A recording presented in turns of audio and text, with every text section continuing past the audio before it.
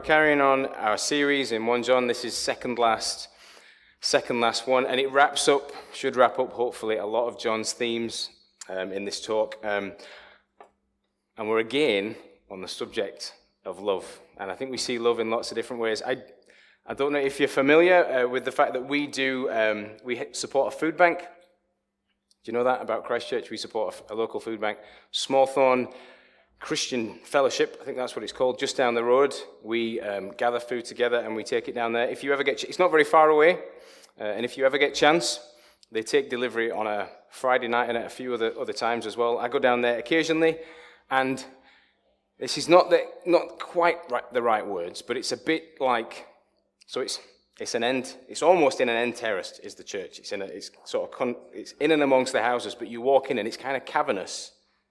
And it's a little bit like Santa's grotto when you go in there. You go through and there's endless corridors and little rooms and people busily working away. And it's a really joyous place. It's full of life. There's like a light-heartedness. It's how I imagine Santa's grotto to be. Just light-heartedness, people taking joy in the work. And so when you go away and you think about that, you think, well, ultimately, or fundamentally, all that they're doing here, so what happens is they're just taking food in from bags and putting it in various cupboards. How thrilled are you about putting the shopping away when that comes round? When you get the shopping in, how much do you enjoy that task? It's not a great task. They give up their Friday nights, these people, and put shopping away all night. And not only do they put the shopping away all night, but actually what they're doing is plugging the hole in kind of this endless poverty gap that we've got in the country. It's kind of this sort of ultimate thankless task, and yet you go in and there's sort of joy and smiles. We often, when we think about love, we think firstly or mostly about it as kind of a warm and a fuzzy thing. We think about attraction, and we think about the frivolity of love. That's where we start from. But actually, as it's lived out, love, it's a really weighty thing. It's like a burdensome, heavy thing. When it's played out in the everyday, love that starts off as fancying somebody, or affection for somebody, or joy in something, if it's real love when it bears out, it becomes an incredibly weighty thing when it's played out in real life. It's things like dishes and chores.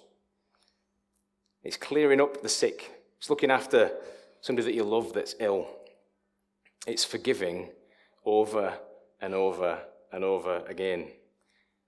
It's, and this is my foible, being able to say sorry over and over again. It's putting yourself second or third or fourth. In the everyday, it's an incredibly burdensome thing. Sometimes I do, back in the past, I used to do them bit of some marriage course with people. I've married people in the past, and when you go through the vows with people, you can often see in the couples that they've not really ever thought about some of the depth of what they're saying, to having to hold from this day forward, with my body I honor you, etc., etc. And then you talk about in sickness and in health until death do us part, and it's almost like, wow, I've never thought about this before. And you see in the joyous moment the burden and the weight of love.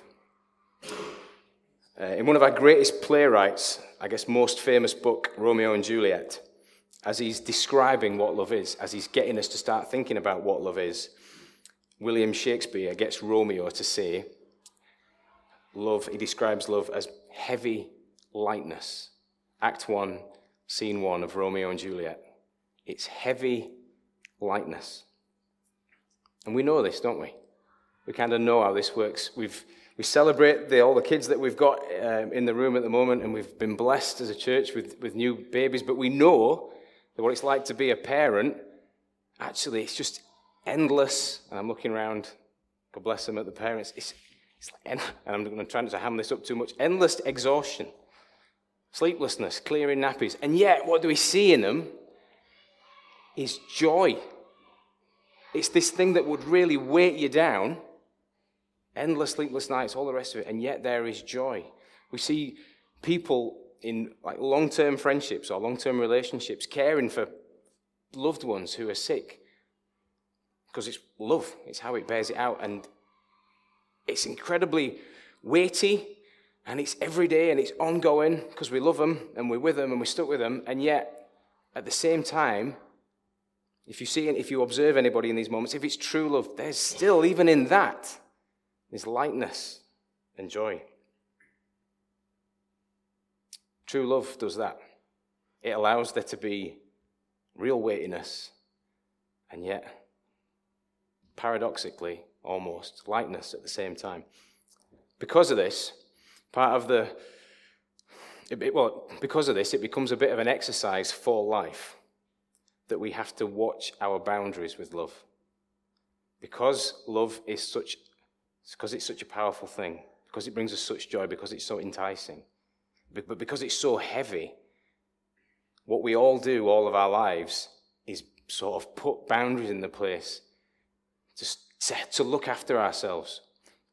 So we try and put the boundaries out. So I can't really love beyond this boundary. This is as many people as I can love. And then all of a sudden somebody else will come along into your life and you'll think, all right, am I going to give myself out to this? Am I going to love this? Sometimes it can happen in quite frivolous ways. You're watching children in need or something like that and you feel yourself pulled and opened up a little bit. Can I love beyond this? A new friend comes into your life, the friendship blossoms, and you're like, can I open up? I want to put you feel it, don't you? I want to put the boundaries up. I don't know if I can give myself over to this. And what Jesus does when he comes into the world, and my argument would be, you can see this through history. So I'm not pulling this out of the sky. When Jesus comes into the world, I would say he comes into the world, and all the boundaries that are in place, this is what I would say. If you look at Christendom and you look at the world that's born out of Jesus, I would say Jesus comes and he shatters the boundaries, permanently. He comes and he sort of nukes them, explodes them. So all the boundaries that everyone's put up are constantly vulnerable. They constantly need to be changed because of what Jesus does when he comes and who he is. Those boundaries are permanently smashed open and shattered. And I think the point that we've got to in this book, in the text that's going to magically appear on the screen in a minute, this church in Ephesus this church in Ephesus and us, I would say, have this constant wrestle of how do we respond to that? Jesus has come and he's burst open like our love boundaries. That's not too weird a thing to say, but that's what's happened. How do we even think about that? Because in our minds straight away, what we think is, has he? Is that me? Or we think, how on earth am I going to do that? How am I going to respond to this? We talked over the last, it's come in our talks the last couple of weeks, this command to love one another. How are we actually going to even set off down that road? Because if you're anything like me, what you're thinking of more often than not is, how do I build my boundaries up and make sure they're secure and I can love the people within it? The last thing I want to do is have somebody come along and smash my boundaries down. And particularly in this context, the passage that we're looking at, the church at Ephesus that John's writing to, were really confused by this. We've talked about the cessationists, this group of people that left the church and told all sorts of lies about what church was, really threw the church, really confused it. Like this web of lies, you can almost see underneath the letter that they're writing, as John writes back, the fact that they're just confused. How do we love? And this is what it's like, isn't it, to love? How do you love knowing that there's so much untruth out there and so much lies? And that the command is for us to love each other. And yet, even though, the world's full of lies, it still makes giving off of that love tricky, doesn't it? That was the struggle. John's answer in this text, it goes against all of the normal ways, I think, that we look to find love, or rest in love, or achieve love. We'll pop the text up in a second. If you read through that text, it goes against all of that. Often when we look out for love, these are the three ways that I could think of. It's not an exhaustive list. We sort of, as we look to see if it's there in our lives or with other people, we sort of waiting for favorable circumstances. Things kind of go well. We feel like we've got a bit more love to give. We look for good in others. You're thinking if you're struggling to love somebody that you're related to or that you're kind of friends with and you kind of peer into their life, is there something good I can hang on to that will make me love them more? Or we focus on what we get back from the relationship, and we think of love in that kind of way.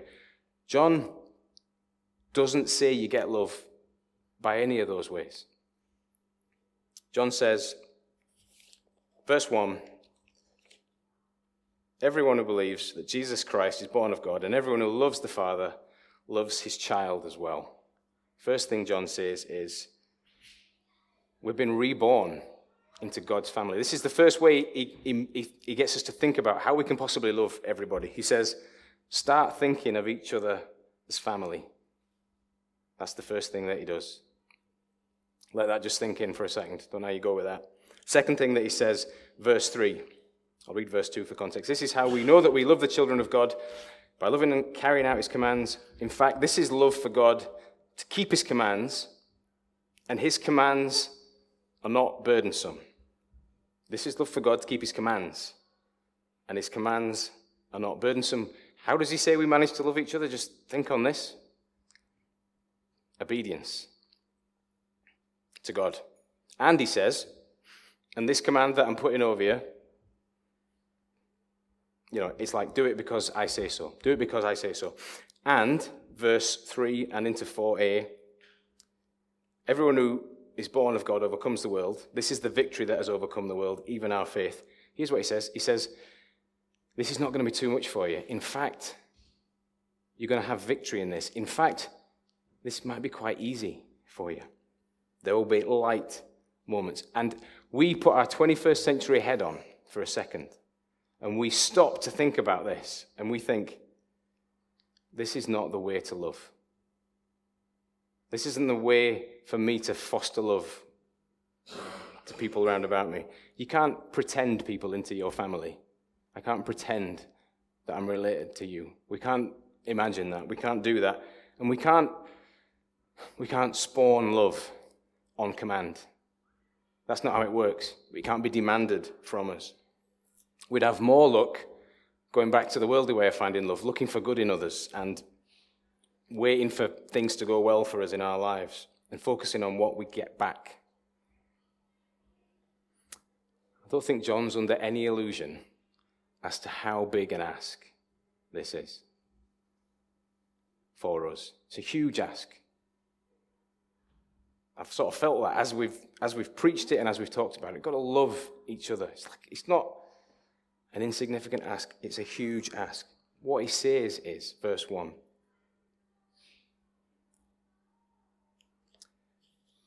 everyone who believes. So I guess the first time I went through this, I was hoping to just go through it conceptually, and now I want us just to pull it open if we can.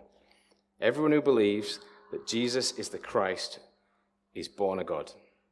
And everyone who loves the Father loves his child as well. What he says is believing in Jesus and its belief that Jesus is the Christ is the same as realizing that you are born into God's family. He aligns those two things together. So we love, or we are enabled to love, or we are shown the direction of love, not by looking at what others bring or what we can get out of it, but we look at each other as siblings. We see that love because of who we are connected to and the way that we are connected to each other. We don't look at each other and think, what can I get from this? How attractive is this for me? John says, when you're born of God, when you believe that Jesus is the Christ, what you've seen there is God's act of love as a father. You've seen him act as a dad. And you've realized as you've had that faith, as you've practiced that faith, that you're a child too. And the way that you look round at other people now is not as somebody who's mastered everything, but as somebody who belongs to a family. And this, in effect, is that family. And because, and I guess this is the critical part of the verse and the text and the talk, because we see that the Father's love is, in Jesus, what we see is the Father's love is true. That's what we see. We see that this is real. We see that when we look at Jesus and we believe that he's the Christ, when we believe he's sent for us, what we're saying is we know that the Father cares. We know that it's true love. We know this is not idle chat. This is what love is. And even though his demand and his command of us is really heavy, it's a huge command. Because we know that the Father loves us, we know that his commands are good. We see in Jesus that it's good for us. And we also see that it's possible. In fact, it's beyond possible. What it says in this text is it's never too much. In fact, even the really big commands will have light moments in them. So I think this is, bottom line, this is like amazing news. It's a lovely story. And in some respects, we all know it. But the temptation is, and what I think the masses do, and what it's easy for us to do at this point, is to just hear that about love and about God and about Jesus and just let it stay. I feel like at the moment, let it stay conceptual. Let it be a theoretical thing. So often, I think this is what's maybe going on with the cessationists. It's just a conceptual, theoretical thing. Yeah, we think about God's love and we think about Jesus and we think about love for ourselves, and it stays a theoretical thing. If we do that, if that's what happens, we become like the cessationists, these people that left the church. You can kind of choose your own morality. There's no real guidelines on morality. You can be spiritual without being spirit-led. You can play at love without being given over to it. But what John's saying here, the Bible, and John in particular in this passage, doesn't let us off with this. He says, ultimately, if that's what you've got, if it stays there, actually, when the rubber hits the road, when love breaks down, you've got nothing. If that's what you've got nothing. John writes this letter, and he finishes, and I guess we're kind of at the finish of the letter here, as he starts by saying, you need to see that this is real. I'm not talking to you of some nice concept that can exist in the back of your minds, that you can keep on the cloud, that you can go to on a rainy day. That's not what Christianity is. Christianity is based on something real, and the love from it is real. He wraps up where he starts off in verse 7 to 9. And what he does in this moment, he says, I'm going to show you again that it's real, and I'm going to show you again why it matters that it's real. For there are three that testify: the Spirit, the water, and the blood. And the three are in agreement. We accept human testimony, but God's testimony is greater because it's the testimony of God, which he has given about his Son. So there's a bit of conjecture. You read the commentaries about, feels a little bit random. He's saying there's witnesses to this. This is real and we've seen it, and this is why it matters. And then he says, and the witnesses are the water and the blood and the Spirit. So we think at this point, he's talking about events in Jesus' life which really ironed him out as being both God and man. Now we think that he did this right the way through, but we think that John in this moment goes, here's some that everybody saw and we can't argue with. And he talks about water, and what he's talking about water there, we think, is baptism. Jesus was baptized by John. Do you remember that? Are you familiar with that story? And when Jesus gets in the water, then it's a remarkable moment in the story of Jesus. He wanders up to John the Baptist. He takes his place among the people, and he says, as he's put under the water, I am one of you. I am one of you. And at the same time that he says, I am one of you, God says, this is my beloved Son, in whom I'm well pleased. Listen to him. At the same time Jesus says, I'm one of you, God says he's one of us. And it's made really clear that God and man come together in Jesus Christ. Second one that John takes us to is the blood. And when we think about the blood, we think about Jesus on the cross. And we see in the story of the crucifixion. And historians and everybody else, we don't argue with this, that Jesus was there on that cross and he was blood and water flowed. It was a very human thing that happened. An incredibly human moment on the cross as Jesus is beaten up and you can see what's happening to him before your eyes. And everybody can see it. The humanity of him is seen. His weakness is seen. And yet, the witnesses, particularly the Roman witness, says, surely this is the Son of God. God and man screamed out to the world.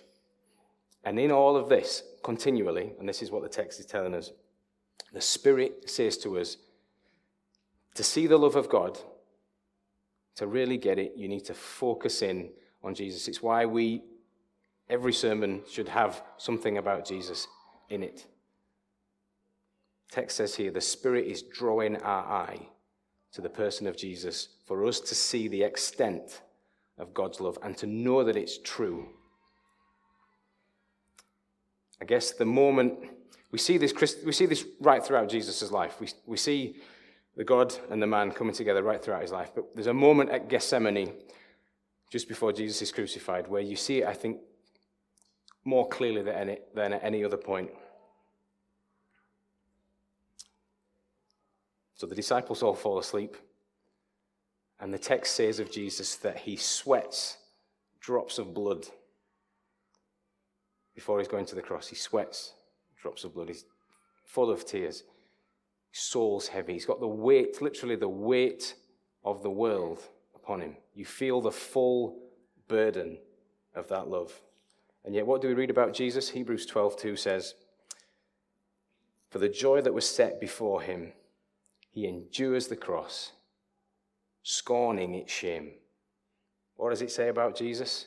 In the heaviest moment that we can think of, heaviest moment, I would say, that has ever been, the strongest example of love, the weight of the world on him, Jesus still looks at it, sees the joy before him, and he's able to look at the cross and scorn its shame. He's able to make light of it. Why? Not because it's not the heaviest thing ever, but because the love is true. It's because the love is true. So I don't know how you're getting on with your love boundaries. Don't know if they're scattered far and wide and you're able just to love whoever comes your way, or if you've learnt through time that you're going to need to stick some boundaries up, or if you're really careful about it and you think, I don't know if I can love, or if you hear this message that we've had at Christchurch for the last couple of weeks about the love of God and where it leaves you. I think what we see in the text is that belief in Jesus, belief in Jesus means that we know that we are loved of God. We know it. We see it in him. It will always, always, always stretch our love boundaries. No matter where you're at, they'll always be stretched. And this is why we call it good news.